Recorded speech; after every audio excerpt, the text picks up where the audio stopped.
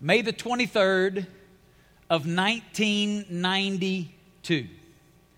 20 years ago, next month, I celebrated what is, next to being born again, the most significant and life-changing event in my life.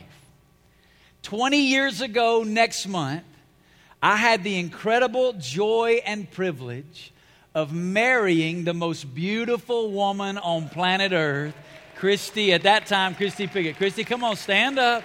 Come on. Stand up, come here. I pay for this when I get home, so. But 20 years ago next month, I had the privilege of marrying this beautiful, beautiful woman. And I know what you're thinking. Go ahead, put the picture up there. Yep. Thank God for LASIK surgery, amen? You're wondering, where do you find glasses that big, huh? And you're also thinking, and how much money did her dad owe you, right? What an event. In the wedding ceremony, there comes a part in every marriage where, in every particular wedding ceremony, where the couples make an incredible statement to each other. They exchange wedding vows. Sometimes they've written their own vows. Sometimes it's vows that have been offered to them by a pastor or a book. But they come to that point in the service where they begin to express their heartfelt desire and emotion towards the other person through the exchanging of those vows. And after the exchanging of vows, there's a very unique ceremony that happens. And having been a pastor now for about 21, 22 years and having had the opportunity to officiate a number of weddings, I've seen this happen over and over and over again. At that point in the ceremony, the couples exchange a ring. And the ring is a symbol. It's a symbol of that union. It's a symbol of that relationship. And the placing of that ring on the left wedding finger makes an incredible statement. Now, the ring doesn't in and of itself make you married, right? I can take this ring off of my finger and place it there on the pulpit. Now, I'm not single again, right? A single person could take this ring and put it on their finger, and that doesn't make them married, right? This is just a what? It's just a symbol.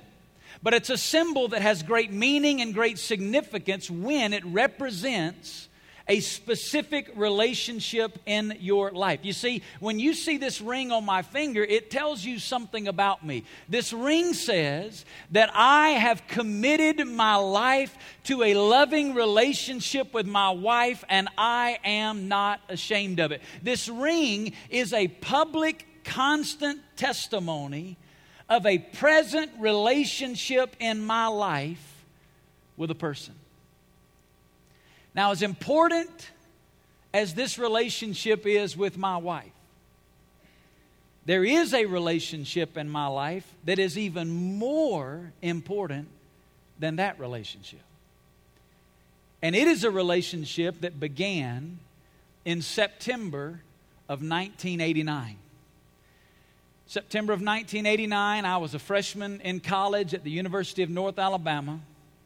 And in my apartment there in Florence, I knelt down beside my bed and I cried out to God. I turned from my sin and I embraced the gospel of Jesus Christ. And I was born again into a living relationship with God. And that personal fellowship relationship with God is more important than any other relationship in my life. And here's why. And we're going to talk about this over the next 7 weeks.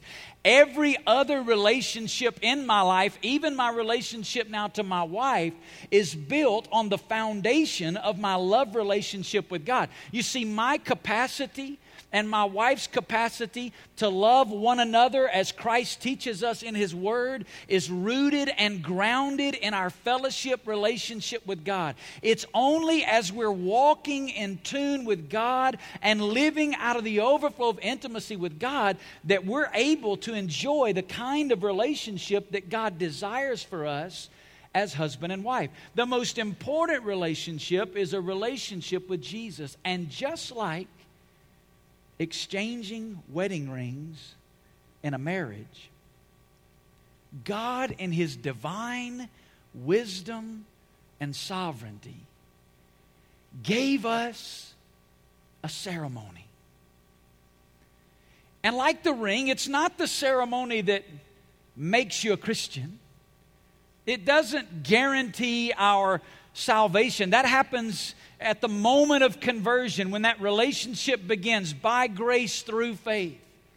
But God gave us a ceremony, just like a wedding ring, to publicly celebrate and give testimony about a relationship with God. And that ceremony is called baptism. You see, baptism is spiritually like a wedding ring. Baptism makes a significant statement. It actually makes 3 of them, and I want to list them for you, and then we're going to look at a text of Scripture and unpack them. Number 1, baptism says, I have given my life to Jesus. When someone is baptized, today as we celebrate baptism, as we're going to do here in just a few moments, we did it last night with about 12 or 15 people. They're going to be doing it out in Boulder City at our campus out there today. Today, when we celebrate baptism, people are making a statement that I have given my life to Jesus Christ and I am not ashamed of it. It's reason for us as the body of Christ to celebrate. But there's a second statement that's being made. Baptism also says, I am a part of God's family. Baptism says, I'm a part of the family of God. There's an identification with the community of believers that's taking place. And then thirdly, baptism says, I want to share the gospel with everyone I know. So what I want you to do is I want you to take your Bible, turn to Acts chapter 2. And we're going to real quickly look at some principles about baptism. And we do this once a year. And we do it for a very important reason. Number 1, the primary reason we do this is because in a church context, in a place like Las Vegas, there's a lot of denominational religious background in our fellowship. And we want you to understand at Hope, we only have one rule of faith and practice, and that is the Bible. What does the Bible say? It doesn't matter what our tradition may be. It doesn't matter what our pastor's opinions may be. It doesn't matter what our denomination may say. What matters is, what does the Bible say? And so we want to lay a biblical foundation for why we celebrate baptism. Acts chapter 2, before I read it, let me give you the context. Jesus has died on a cross, been buried, and raised from the dead. After His resurrection, He made appearances for 40 days to a number of His disciples. The Bible tells us over 500 different people Jesus appeared to for 40 days. At the end of the 40 days, Jesus gathered them out on a hillside. He gave them the Great Commission, said, I want you to preach the gospel in Jerusalem, Judea, Samaria, and to the ends of the earth. And then Jesus ascended back into heaven to sit at the right hand of the Father, where He ever lives to make intercession for us. And thank God for that marvelous truth. Amen? Then the disciples gathered in an upper room in Jerusalem, and the Bible says that the Holy Spirit of God fell upon them and empowered the New Testament church to carry out the mission that had been given of proclaiming the gospel of Jesus Christ. And in Acts chapter 2, Simon Peter stands up to preach the first ever sermon after the death, burial, and resurrection of Jesus Christ in the city of Jerusalem. And the Bible tells us when he preached the gospel, 3,000 people in Jerusalem, men, women, children, 3,000 people, the Bible says, were pierced to the heart. It means that they felt the conviction of the Holy Spirit of God. They responded to the gospel and said, what do we do? How do we embrace? And Peter said, you repent, you turn from your sin, and you believe, you entrust your life to the gospel of Jesus Christ. And then he began to say, after that, you're to be baptized. Look at it in verse 41 of Acts chapter 2. It says, so then, those who had received his word were baptized. And that day there were added about 3,000 souls. Now skip down to verse 47 of that same text. It says, praising God and having favor with all the people, and the Lord was adding to their number day by day those who were being saved. Right out of those two verses, I want to extract, if you will, those three statements. Number one, baptism says, I have given my life to Jesus. Did you hear what it said in verse 41? The writer of Acts is writing here, and here's what the Bible records for us. So then, those who had received His word were baptized. Very, very important construction in that verse. It's in the past tense. Those who had received His word were then baptized. The word received here is a word in the Greek language that means to fully embrace. It means to take fully, to take completely. Here the Bible records for us that 3,000 people had fully embraced the gospel. They had fully embraced the message of salvation. They were not being baptized in order to be saved. They were being baptized because they'd already fully embraced the gospel. They'd responded in repentance and faith and trusted in Jesus Christ. And then they were being baptized not to begin a relationship with Jesus, but they were being baptized because they had a relationship with Jesus and were publicly now giving a testimony that I've given my life to Jesus and I'm not ashamed of it. You know what they were doing? They were putting on their wedding ring. I've given my life to Christ and I'm not ashamed of it.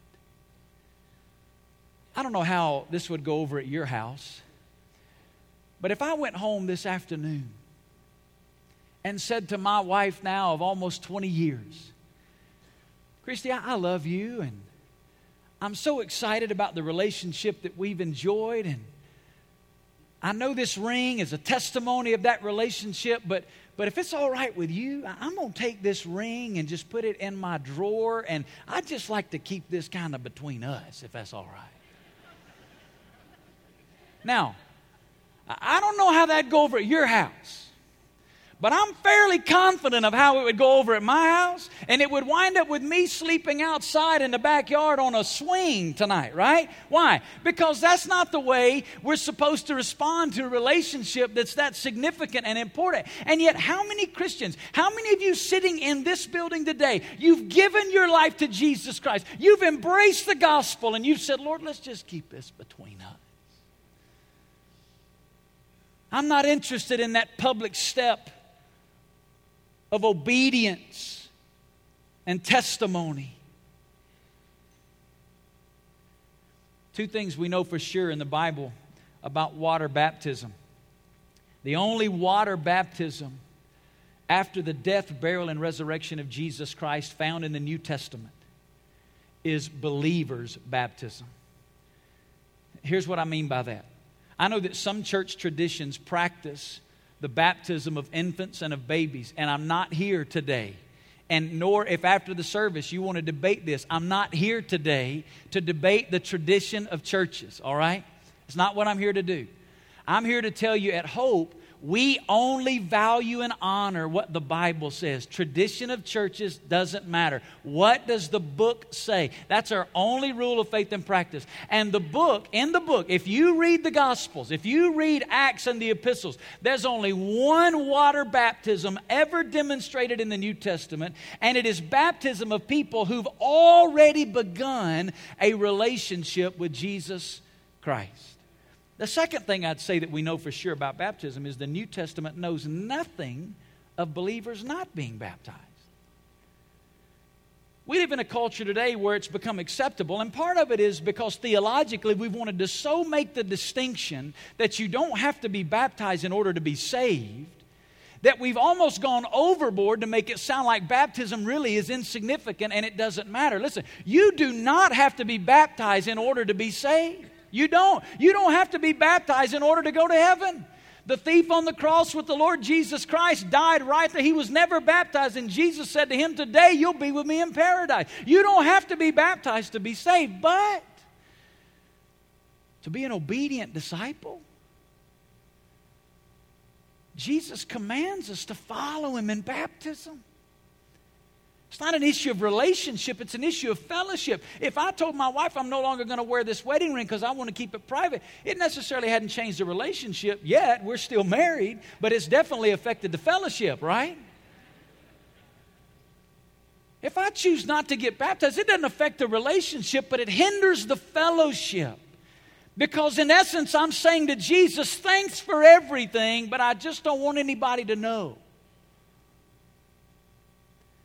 In the New Testament, salvation and baptism were almost synonymous. That's why theologically people sometimes get confused about the issue. In the New Testament, when people were saved, man, they followed in baptism. Here in Acts 2, 3,000. In Acts chapter 8, the Ethiopian led to Christ by Philip immediately was baptized after putting his faith in the gospel. In Acts chapter 10, Cornelius was immediately baptized with his whole family after they'd embraced the gospel. In Acts chapter 16, Lydia embraced the gospel and her whole family, the Bible says, was saved, and they all were immediately baptized. In Acts chapter 16 at the end, the jailer that was led to Christ in the middle of the night by Peter and John took these men to his house. He shared the gospel with his whole family. The whole family gave their lives to Christ, and they were all baptized in the middle of the night. It was such an important deal.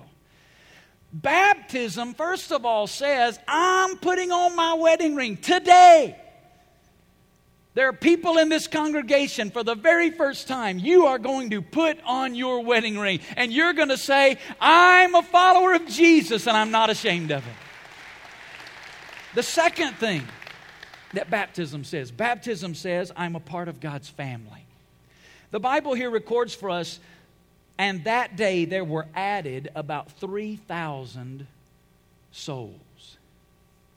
The word added is an important word. In the Greek text, it's a word that means to join together with. The Bible here says, at the moment of baptism, these 3,000 people were added to something. But that raises a very important question. Added to what? Well, let me tell you what it doesn't mean. It doesn't mean they were added to the spiritual kingdom of God, because that happened the moment they were born again. There's scripture after scripture after scripture that teaches as soon as we respond in repentance and faith to the gospel, we're born again, and immediately we're added to the spiritual kingdom of God that will be in heaven forever and ever and ever. We become a part of God's family. But the Bible says baptism specifically joined them together with something. What was that something? Here's what I believe it is. The visible community of believers in Jerusalem known as the local church.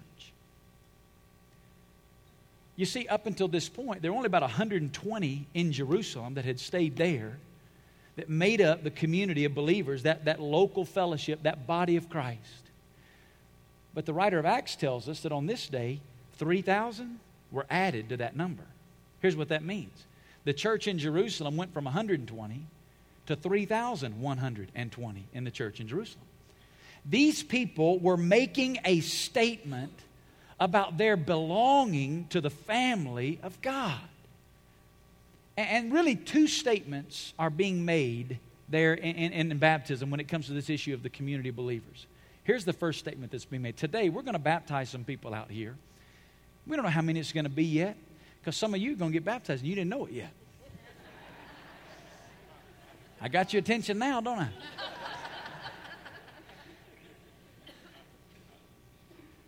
When people get baptized out here, let me tell you what we're saying as a church family. They are us. They're us. They're our brothers and our sisters. They're a part of this family. We embrace them.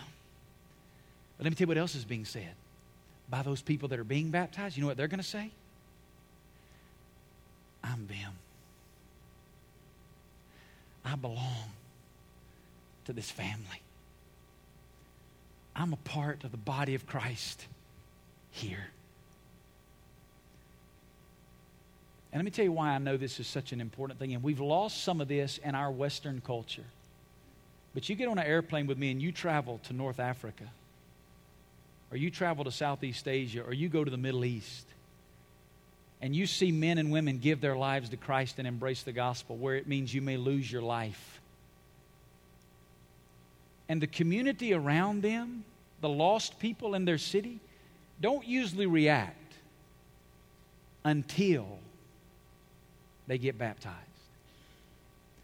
Let somebody pray to receive Christ and give their lives to Christ and embrace the gospel and devote themselves. But it's at the moment of baptism. Why? Because baptism makes a bold statement that I've given my life to Christ. Baptism says I am now a part of a new community of believers. And it's in that moment of baptism that all hell begins to break loose and persecution begins to come against those people. If you don't believe it, you go with me sometime and you witness some of these men and women that have given their lives to Jesus Christ in some of these parts of the world, and you watch them baptized, and you can see in their eyes the seriousness with which they make that statement.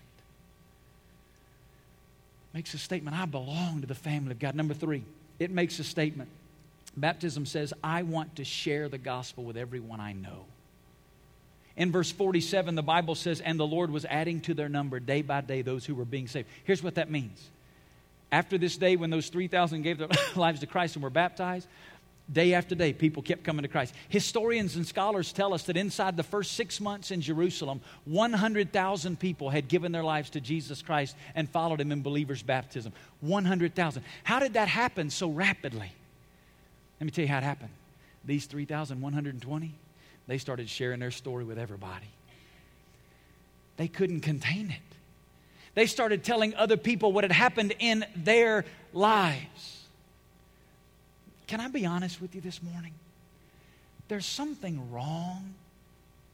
There's something seriously wrong in the life of a Christian who doesn't have a passion to share their story with somebody else. Listen, if you have met the God of heaven, if you have heard the gospel of Jesus Christ, and you have repented of your sin, and you have embraced the gospel, and you've experienced the forgiveness of God, you've been reconciled and given a relationship with God, and God has secured your eternity in heaven, and you know that now you will never stand again on the opposite side of the wrath of God, but you will only experience the grace and mercy of God. And it's not because of anything you've done. It's only because of what Jesus did, and you don't have a passion to tell somebody.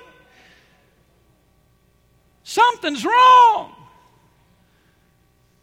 Listen, these people couldn't hold it in. But let me tell you the first time they shared their story. When they got baptized. Because baptism is a beautiful picture of the gospel of Jesus Christ. Let me show it to you in the Bible. Romans chapter 6 and verse 4. It says, therefore we've been buried with Him through baptism into death, so that as Christ was raised from the dead through the glory of the Father, so we too may walk in newness of life. Here it is. In baptism, there's a beautiful picture of the gospel. What is the gospel? Christ died for our sins and was buried, and then He was raised again, right? Listen, in baptism, it's a picture of our dying with Him. His death is my death. And then we don't just hold them underwater, right? We bring them back up. Why? Because, amen. We don't hold them down there. We bring them up. Because He didn't just die for our sin. No, He rose again. And the picture is, I'm buried with Christ. My sins have been forgiven. My sins have been paid for through the death of Jesus Christ. But when I come up out of that water, listen, it doesn't happen in the water. It happened because of Jesus. But the water's a picture. When I come up, of the forgiveness and the grace of God and the newness of life that I've been given in Jesus Christ. Baptism portrays the gospel. Your first opportunity to share the gospel with other people is by being baptized. Because you're giving a testimony that His death's my death and His life's my life. So there really Two questions that I have for you today. And the first question is, do you know Jesus Christ? Do you have a relationship with God through Jesus? I'm not asking if you're religious. I'm not asking if you've been baptized. I'm asking, have you ever been born again? Have you ever, in response to the gospel, surrendered your life to Christ and, like these people, fully embraced the gospel, turned from your sin and trusted Christ and been born again into relationship with God? Has that ever happened? If not, in just a moment, we're going to stand and we're going to sing a song of worship. We're going to have some pastors right down here at the front. If you've never given your life to Christ, we're going to invite you to slip out of your seat to come to one of these pastors down here and say, I need Jesus, and we'll have somebody take the Bible and show you exactly how you can trust Jesus Christ as Lord and Savior. The second question I have for you: have you ever been baptized since being born again? I'm not asking you if you went through a little thing when you were a kid. That's not what I'm asking you. Have you ever been baptized in the pattern of the New Testament after embracing the gospel? Have you ever been baptized? Have you ever put your wedding ring on? Listen, baptism does not save you. You can get baptized enough until you come out of the water looking like a California raisin, and it won't matter at all if you don't have a relationship with God. But once you have a relationship with God, listen to me, it has meaning. It has value. It has significance. It's an opportunity for me to make a public testimony. Listen, there are two groups of people that need to respond today. Some of you, we've had almost 150 people in the last 5 weeks that have checked on a card and said, I've trusted Jesus Christ as my Lord and Savior. You today need to respond and be baptized. You say, Pastor, I didn't come prepared to be baptized. I didn't bring any clothes. I didn't do any of that. Hey, that's all right. We got it all. We went to Walmart. And we went to, Travis, where'd we go? Bed Bath & Beyond or Bath & Body or whatever you call it. Travis said I said it wrong last night. I said he's the only man in the whole building that would know I said it wrong, right? We went, we got shirts in every size, we got shorts in every size, we got lotion, we got hair products, we got hair dryer, we even got deodorant. If you've given your life to Jesus Christ, when we stand to sing and you're ready to be baptized, you may not come prepared today. Here's what we want you to do. We don't want you to come this way. We want you to go that way, out those doors. We have counselors that are going to be out there in the lobby to talk to you about your salvation and get you ready to follow Jesus Christ in baptism. All right? You be thinking about that, but there's a second group that needs to respond today. You may have my story. I was saved in September of 1989, but it was 4 years later because I'd been baptized when I was younger. It was 4 years later. I was a pastor in a church, a youth pastor. But I preached about once a month in a church of about 1,000 people, and God deeply convicted me that I'd never followed Jesus Christ in baptism. I had to walk up in front of our church as a pastor and say, I got an area of disobedience in my life to the Lord. I've never followed Jesus in baptism since I've been saved. That night, my dad drove down from out of state, and I went up in the water with him, and my dad baptized me right there as a testimony of my relationship with Jesus Christ forward almost 5 years after. Some of you have been saved since you've been coming to Hope. Some of you have been saved in the last several years. You've been born again and you've never followed Jesus Christ in baptism. Today's your day. And listen to me. I saw something last night. I wish you could have seen what I saw last night. We had a man in our service who through an accident had lost the lower portion of his leg. He wears a prosthetic. Last night in the service, God convicted him of his baptism. He walked outside and he said, I need to be baptized. Talked to him about his relationship with God. He came out, wasn't prepared. We had some clothes he put on. He removed that lower portion and he literally crawled up those steps because he understood it was one of the most moving things I'd ever seen. It took us about 15 minutes just for him to get in and get out. But he was so passionate about what he felt like God had spoken into his life. Listen to me. Don't you sit here today and worry about your hair.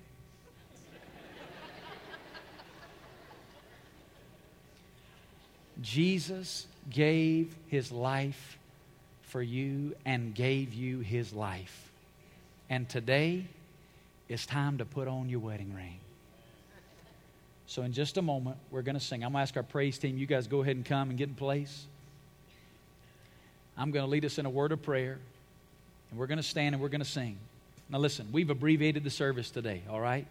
So please, this is not a time to leave early. Don't pretend like you're going to get baptized and head to the car, all right? I know saved people.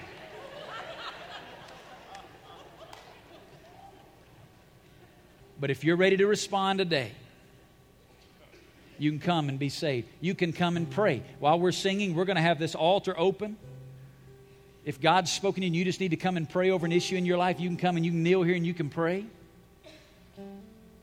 If you need a pastor to pray with you about a specific situation in your life, you can come and we'll pray with you.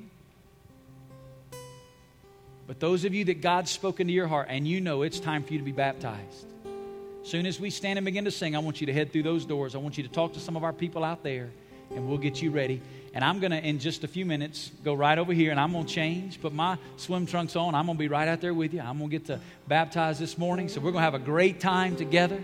All right? This is a special, special, special moment. If God's spoken to you, listen to me. Don't miss it.